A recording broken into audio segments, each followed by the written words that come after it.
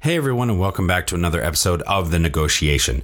This episode is part 2 of our interview with Chuk Besher, executive producer at 3 Minute, the digital media arm of GREE, a Japanese internet media company that provides mobile social networking and mobile technology services. We kick off part 2 talking about Chuk's experience as a news anchor for CNN Japan. We then delve into how foreigners can partner with Japanese companies or government bodies, what it's like managing influencer marketing for 3 Minute, best practices for entering the Japanese market, and what Chuk sees as the future of marketing in Japan.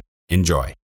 COVID really accelerated e-commerce for everyday goods. Anything from detergents to your vegetables or milk could now be acquired online or through some kind of a subscription service or whatever. That really accelerated that. I think initially retailers were really hesitant because they were all about the in-store experience. But in-store, if you think about it, if the e-commerce space is part of your virtual store, it's also part of the store. So you could still have the in-store experience be important and unique to you and yet not be tied to a physical place. Home to over 4 billion people, the Asia-Pacific region boasts one of the most powerful consumer markets on the planet. Not only is it home to half of the world's under 30 population, but it's also home to more than half the world's internet users. It's a market that no globally minded organization should ignore. But entering markets like China, Japan, or Southeast Asia is no easy task. Just ask the likes of Microsoft, Google, Uber, and Facebook. However, times are changing, and with the right partners, doors are slowly opening as more and more companies find success growing their key markets in APAC. I myself spent 8 years in China, mostly as a venture capitalist, helping early-stage tech companies grow in the Asia-Pacific market successfully. This show is dedicated to uncovering and examining successful Asia market entry and growth strategies by interviewing the experts who've done it before and truly understand what it takes to be successful in the region. My name is Todd Embley, and welcome to The Negotiation, brought to you by WPIC Marketing and Technologies. We're going to jump into something interesting that you did. As you're, flourishing in media and advertising, you were a news anchor at CNN for a year and a half, somewhat in the middle of this incredible flight that you were on. I'm just curious, how did that happen? Why did you go that route, given the trajectory of your career to date when you did that? And how'd it go? What did you learn? Did you have a lot of fun? Well, it really happened by chance. I was happily engaged with Pacific Media, with our startup, is growing the business, getting prepared to sell the business. But my dad, who was alive and well back then, rest in peace, saw an ad somewhere for an audition for a bilingual CNN anchor. Back in those days, CNN was broadcasted in Japan, but only in English. And I guess they thought it might be interesting or important to have a time slot of their broadcast within the day, which was broadcasted in Japanese, to help the Japanese audience become familiar with CNN, not always just watch it through subtitles or dubbing. And there was an audition, and my dad said, "Well, why don't you try it?" And I kind of like, "Well, no, Dad, I'm busy with my my job, and we're having all these kind of challenges. I can't just walk out of it." And he said, "Well, see what happens." And I took the audition. Initially, they wanted me to anchor every night, which I probably couldn't have done. And we negotiated for me to anchor only Thursday night, and it worked out really well. Basically, I would, on Thursdays, end my job at Pacific Media a little early, around 3 or 4 p.m., go to the studio, select the stories to be told on CNN that night, and I'm going live from 8 p.m. to 9 p.m., basically doing a Japanese language CNN broadcast. It's amazing. Typically news anchors, they seemingly portray as, and I think we as viewers assume they must have their finger on the pulse of everything going on everywhere. Right. They are the people's people. They're down in the throes of everything that all is going. You just have this feeling because they're the ones delivering to you everything that's going on that's who you're getting it from. They must know everything and more than I do about what's going on in the community and the country and all the things. So my question then is this potentially true? But if you had that position, even if it was one night a week, were you potentially developing further and deeper insights into your Japanese market, the consumers, the people, their feelings? Did it help you become a better marketing and media and advertising professional just through that experience? It was a scary job. It was the first time for me ever to, be in front of a camera. I'm, supposedly speaking to millions of people. And, somebody even told me that the Emperor of Japan watched this show or something like that. So here I am freaking out, looking into the camera, but I don't see anybody. So initially, that was something to learn and to overcome, how to connect with people through imagination. And I think that's probably an important skill set to acquire. I don't know how well I did, but that's the initial thing that I learned and overcame. The other part was, I had to, when I entered the studio around 4 p.m., I basically had 3-4 hours, before makeup or, getting dressed or whatever, and doing a little bit of a rehearsal, where I had to, from a global set of stories that were like the stories of the day for CNN, to select what would be relevant for and interesting to the Japanese audience. Obviously, if there's a war happening somewhere or an assassination happening somewhere, you would have to, pick that for sure. But you had a lot of leeway, not only about how to pick it, but also how to introduce it, because I would run the clip, but before I ran the clip, I would speak for 30 seconds or a minute, introducing what's about to come, especially because, it's in English with subtitles or dubbing. So you need to give your Japanese audience context. And I think that taught me a lot about whatever it is that you're trying to communicate. It's really important to imagine how the other people are seeing it and to put it in context about what's the best way to reach them. And I think you used the word resonate early on in our podcast. You had to make sure this story wasn't meaningless, but resonated with them. The unfortunate part of that period was it was at the height of the President Clinton, Monica Lewinsky scandal. Yeah. And it just wouldn't go away.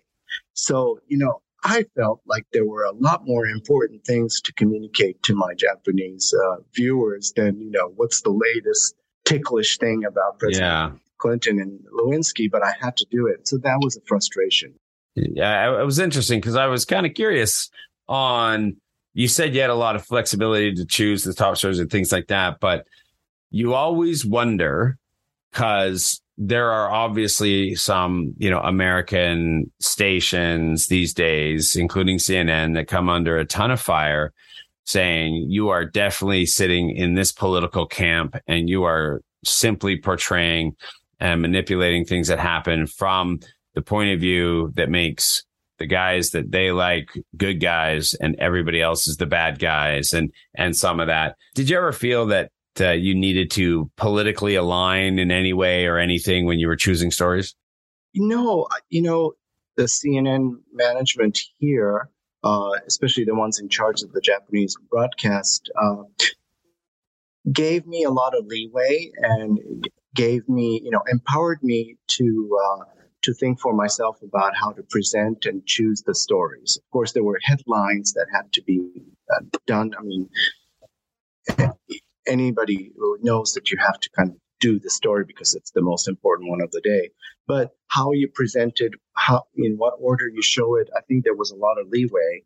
And yeah, in that sense, I felt like I had my say and I wasn't really swayed so much. But, well, that's good. I don't know. What do you think? Like you hear so much about American television nowadays about, one side claims the other one is fake or it's just purporting, unsubstantiated stories and news. These these TV newscasters, they do have responsibility, I think, to make sure that what they're presenting is factual or truth based. I didn't have those quandaries back in those days, maybe because I wasn't pitching to advertisers as much as I was pitching to cable news subscribers. Yeah, I was just curious what it was like in Japan because, as you said, in the U.S., it seems like Fox and CNN are always going after each other because one sits on one side of the political ideal and then one is on the other. And I didn't know if that even existed in Japan or was a thing that you noticed or had to worry about.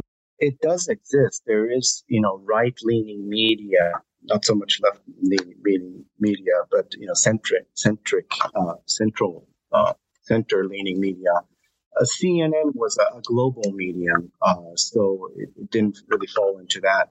I did have these discussions where, my producer would want to again, start with the Lewinsky story, and I would like, hey.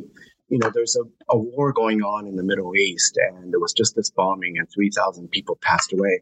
But Lewinsky's not the most important story here. Okay, we have to report it because everybody's interested in it, but maybe it's the second or the third or the fourth thing that comes up. And I had my say, and I had my way with that. Yeah, there's journalism, and then there's gossip. Yeah. It sometimes seems a little bit blurred, which is which to some stations sometimes, what we're watching that's just gossipy stuff about celebrities. That's not news to me. Yeah. Yeah. I want to talk to you about your work as the Japan director of the Asia Foundation and specifically discussing partnerships. A lot of our audience are brand owners, brand decision makers that are always looking to expand and go global. And I think partnerships is a great conversation to have to help them understand a little bit better. Do you have any advice for any of our listeners who are looking to partner with both Japanese companies and different layers of Japanese government, and which is the best way to approach either of those? I came into the Asia Foundation as a San Francisco-based NGO, NPO, one of the largest in the United States and very, very prominent in Asia ever since the post-war era. And I came to that job, after I had already advertising experience. So I did bring to the job the idea that, first of all, you had to be really, whether it's going to a government agency or a corporate entity and trying to partner with them on a project because you needed the funding or you needed the venue, you had to think in terms of, what's the benefit to them? It's not always about, this is what I want, this is what I need, please give it to me. It's about, okay, you're trying to accomplish this, we're trying to accomplish that. Let's see where that meets. And I think that sort of perspective is really important for any kind of partnerships, whether it's with government or corporate. So, know your potential partner and find the important, meaningful matches of interests. That's one. The other thing is, I think things like partnerships, they don't happen overnight. I had a Japanese, big mentor, a very important man in his own right, in his own industry, who would say, Chuk, make sure you meet somebody 8 times before you ever ask them for anything. That's another way of saying, get to know them, establish a relationship, know your mutual, interests and needs before you approach them with, a concrete proposal or a project, or talk to them about how you think they can help you. So I took that to heart.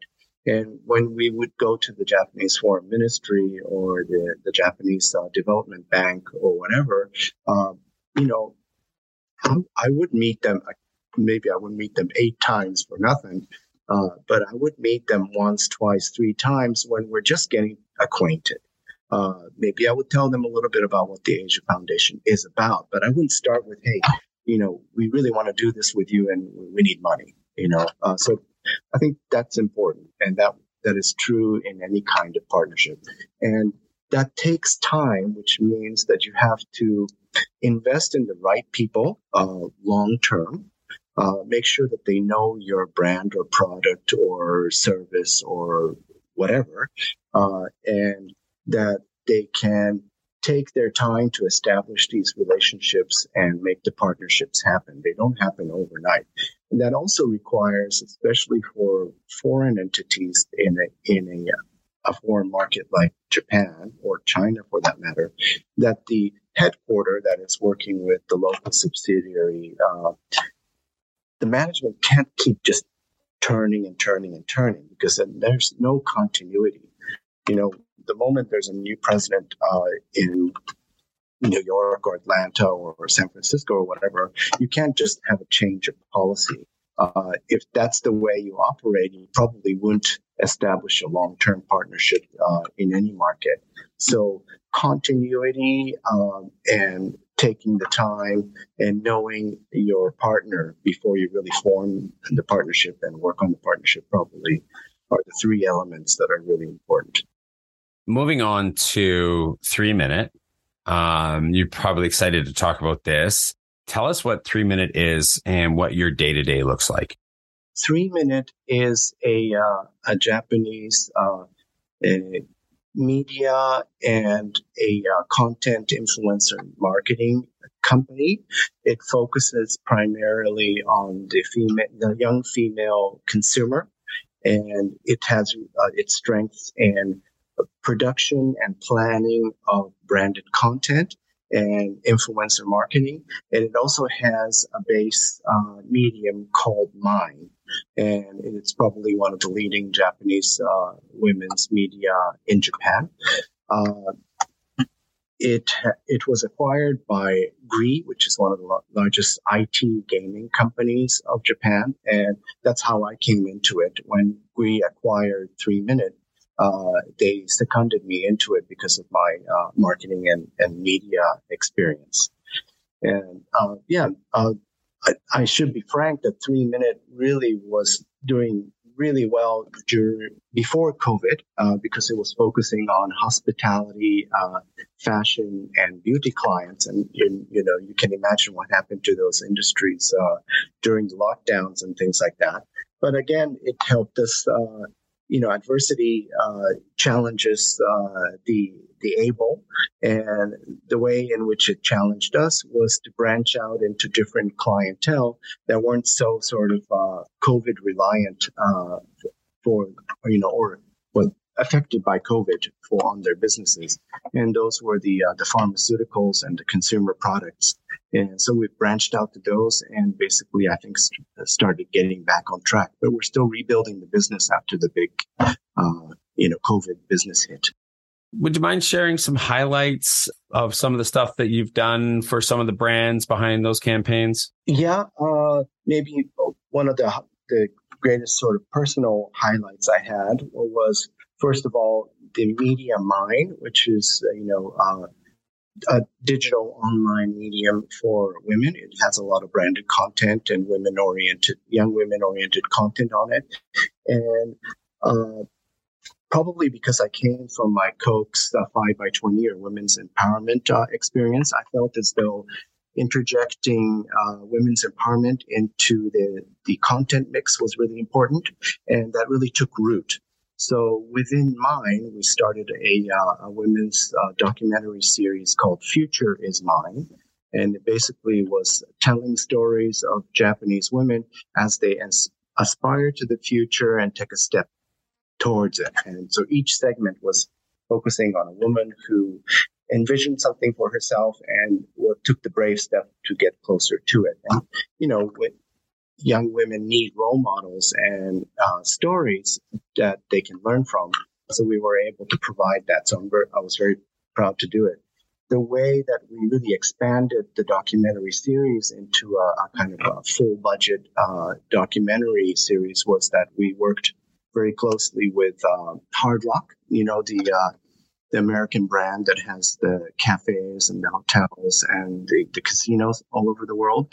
And so they they were interested in entering the Japanese market and really cultivating their kind of support for young women. So we were able to do, branded content stories that featured something about hard rock within the story, but was a story in its own right. And the partnership really worked well. And I think hard rock got a lot of mileage out of the documentaries as well. On that note, and talking about entry into Japan, I wanted to gear towards a couple of just closing questions as we wrap this up. That entry into Japan, is it easy? Is it difficult? And what are best practice entering the Japanese market? What are the best practices that you can point to? There was a tendency, especially early on in my career, for a lot of Japanese marketers to try to speak about the uniqueness of the Japanese market. And of course, every market is unique. Japan isn't just kind of somehow this abnormal place to do business. So again, the importance of entering the market is really about knowledge and insights about that market and how you acquire it. I think that's probably the most important thing about entering the market. The other thing about, I think, Japan is that, like other places, it takes time. So, make sure you have this kind of staying power and a mid and long-term plan. The short-term plan is get the right team and make sure that they're in place for a long time. That's that. And also, the headquarters always has to, I think, really from the start, empower the local team to run their own show. If you don't do that, it's game over. So the age of, having these expats brought into a market, placed there and kind of running it like they're running their home office, I think that those days are gone. The success stories here, well, for sure, I mean, Coke had its, long run of success. And I think at my time, there were less and less expats and more people with local knowledge that probably helped that market a lot. Of course, the beverage industry in its own right is having its difficulties, about sustainability and about wellness and things like that. So that problem, maybe expanded and persisted. The other success story in Japan, or the recent success story that I was kind of interested in, was Uber entered the Japanese market. I guess, when was it? I don't know, 5 years ago, something like that. And initially thought, just like it did in most other markets that it entered, that it could just be, the taxi service that you call. People would have their own car and they could run it as taxis and they would come pick you up. But the Japanese taxi market is so mature and so well functioning. Almost any urban city corner, if you went and you stood for 3 to 5 minutes, a cab came by. So, why would you, I don't know, a Japanese consumer kind of felt like, well, why would I bother? I'd just step out of my apartment and go get in the car. So they couldn't really win that market. They switched it to more of the, high end. So the cars had to be nice. It had to be a van, or it had to be really, impeccable about coming to your home and picking you up. And people were willing to pay a premium for that. So they switched their model a little bit. But that market is pretty limited. And I think then COVID happened and they realized that people had to stay home, and deliveries of food was becoming more and more important. And, Uber Eats did extremely well in offering a broader range of portfolio of food that you could have delivered. It wasn't just Pizza Hut and the neighborhood, noodle shop or whatever. Anything from McDonald's to the Indian food that you really enjoyed 30 minutes away, all of that was part of what they could offer you. And I think they did extremely well, and they're growing. Any other COVID-related subject matter worth talking about as far as changes to, and they could have been temporary, or they could be, you know what? I think this COVID really shifted this for the long term in the way that this consumers, the way that people are shopping, the way what people are buying, how they're spending, any of that stuff that you think might be worth mentioning. In that sense, again, I don't think Japan is unique, but probably COVID really, really accelerated e-commerce for, everyday goods. So anything from, detergents to your vegetables or, milk could now be acquired online or through some kind of a subscription service or whatever. That really accelerated that. I think initially retailers were really hesitant because they were all about the in-store experience. But in-store, if you think about it, if the e-commerce space is part of your virtual store, it's also part of the store. So you could still have the in-store experience be important and unique to you and yet not be tied to a physical place. So I think that really was an evolution. On the other side, the labor market. I think the Japanese market or the Japanese, corporations could not imagine that people would be working from home and actually, do their work and be efficient, effective, and deliver. But I think, or do I call them workers or people the general working population proved the corporations wrong. So increasingly, like NTT, which is the biggest telecom company in Japan, is now like saying, yep, you could work in the headquarters but be based in Hokkaido, which would be an hour and a half flight away. You might have to come to the office, once a month or twice a month for that really important face-to-face meetings or whatever. But yeah, you could live anywhere in Japan and still work for us. And I guess eventually maybe even work and live anywhere in the world and still work for NTT in Japan. And more companies are doing that. We had this future of work, this kind of movement, holacracy. We had these managerless companies, organizations that went flat, like Zappos and Valve, which operates Steam. So I know that, there's a lot of that. And then there was other companies. I can't remember her name when she took over Yahoo. I think she was like, we're done with this working from home. We want everybody back in the offices. And then COVID hit and nobody got a choice and everything still had to run. And we've done it. And I'm really happy because I much prefer to work from home, to be honest with you. But I know not everybody agrees with me. Yeah. And there's still the dinosaurs in Japan, even some multinationals who are like saying, because of the manager or the CEO and their own proclivity, insisting that, you come to the office and, people are leaving those companies. Okay, last question, if you don't mind getting out your crystal ball for me and maybe looking ahead 5-10 years, what does the media and advertising world look like in Japan 5-10 years down the road? And where do you think, because we know everything is always innovating, everything is always improving and changing. So where is that innovation and change going to come from in that world?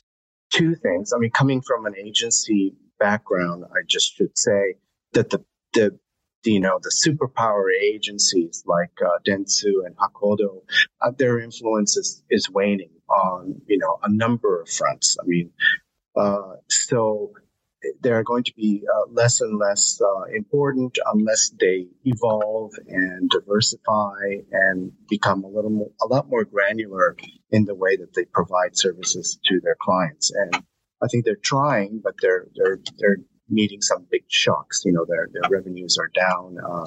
TV buying is way down.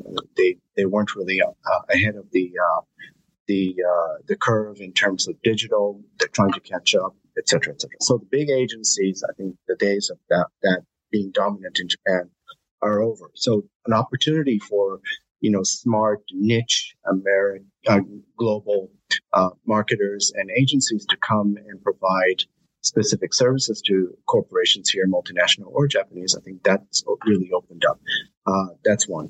The other one is, I think, smart marketers, smart corporations are increasingly creating their own content and maintaining their own media. And I think that's also a trend that you cannot stop. Take I don't know, one of my great clients, Johnson & Johnson. They started their own, what do they call it, the media lab or the media arm. So basically, they have their own media where they can communicate not only their corporate messages, but also their product and services messaging. And so owning your own media and creating your own content is increasingly important. If that's the case, then you really need to partner with great media producers and also content producers. So the idea of working with the best talent in the branded content sphere, whether it's platform or creative production, I think it's increasingly important for corporations, and they will do it directly without working through agencies. Now, as we always do at the end of the podcast, we love to ask our guests to grab a couple of people out of their head in their network that they think, hey, this would be a great podcast. I think that your audience would love to hear these guys. And we get you to name them on the air, recording, so that we can go back to them and say, hey, guys, Chuk really thinks that you'd be a great guest on the show. He actually mentioned you on the podcast. What do you think? It's a great way for us to start that conversation and get them to come on the show. So who are the two people that you thought might be good guests? I haven't gotten their permission. Of course not. So, no, that's what we'll do. We'll go and ask. But both are friends and mentors, so I feel comfortable mentioning them. One would be Mike Friedman, based in New Jersey. He was the founder of Pacific Media, was cool enough to bring me into the venture early on as a partner and head of marketing. And I think he would be a really insightful person to speak to about how to approach the Japanese market and the Japanese market entry strategy. And he initially was an investment banker, so he also knows how to establish partnerships and, how the Japanese environment works in that regard. So he would be a great person on the show. And he's also a good talker, Mike Friedman. Okay, cool. The other one is Tony Kundi. He is currently the CMO, Vice President, Head of Marketing at Cartier, Japan. He used to be CEO of McCann Erickson in Japan as well. So he's a great guy to talk about marketing and a lot more knowledgeable than I am. All right. Chuk Besher, executive producer of 3 Minute. Thank you so much for coming on the show. This was amazing. We loved having you on the show. Can't thank you enough. We were blessed to get a lot of time from you. We will undoubtedly turn this into a 2-part episode. So we'll have part 1 and part 2 because we have so much great information to do so. But thank you very much for coming on the show. Thanks for having me, Todd. It was great talking to you, and you certainly are a great interviewer. For those of you who might be watching us on YouTube, don't forget, if you do want to go audio only, we do have the podcast on all your major podcast platforms, whether it's Google Podcasts, Spotify, Apple Podcasts, all of them. We're there. And if you are listening to us audio only, don't forget, we do have the YouTube channel over at WPIC.co. Go ahead, check it out. You can see Chuk, you can see myself, and not just listen to our conversation, but watch it as well. Thanks, everybody, for watching. And again, thanks, Chuk, for coming on the show. Arigato. Growing a company is hard. Doing it in a foreign market, exponentially so. The best piece of advice I can give you is not to do it alone. When you start looking at the Asia Pacific region for further expansion possibilities, and I sincerely hope you do, make sure you choose the right partners to do it with. My good friends at WPIC Marketing and Technologies have almost 20 years of experience helping brands, just like yours, enter China, Japan, and Southeast Asia. I hope you enjoyed this episode of The Negotiation, and if you're interested in being a guest or want to connect with me or any of our team, please reach out to us at podcast@wpic.co, and be sure to rate, comment, and subscribe wherever you get your podcasts.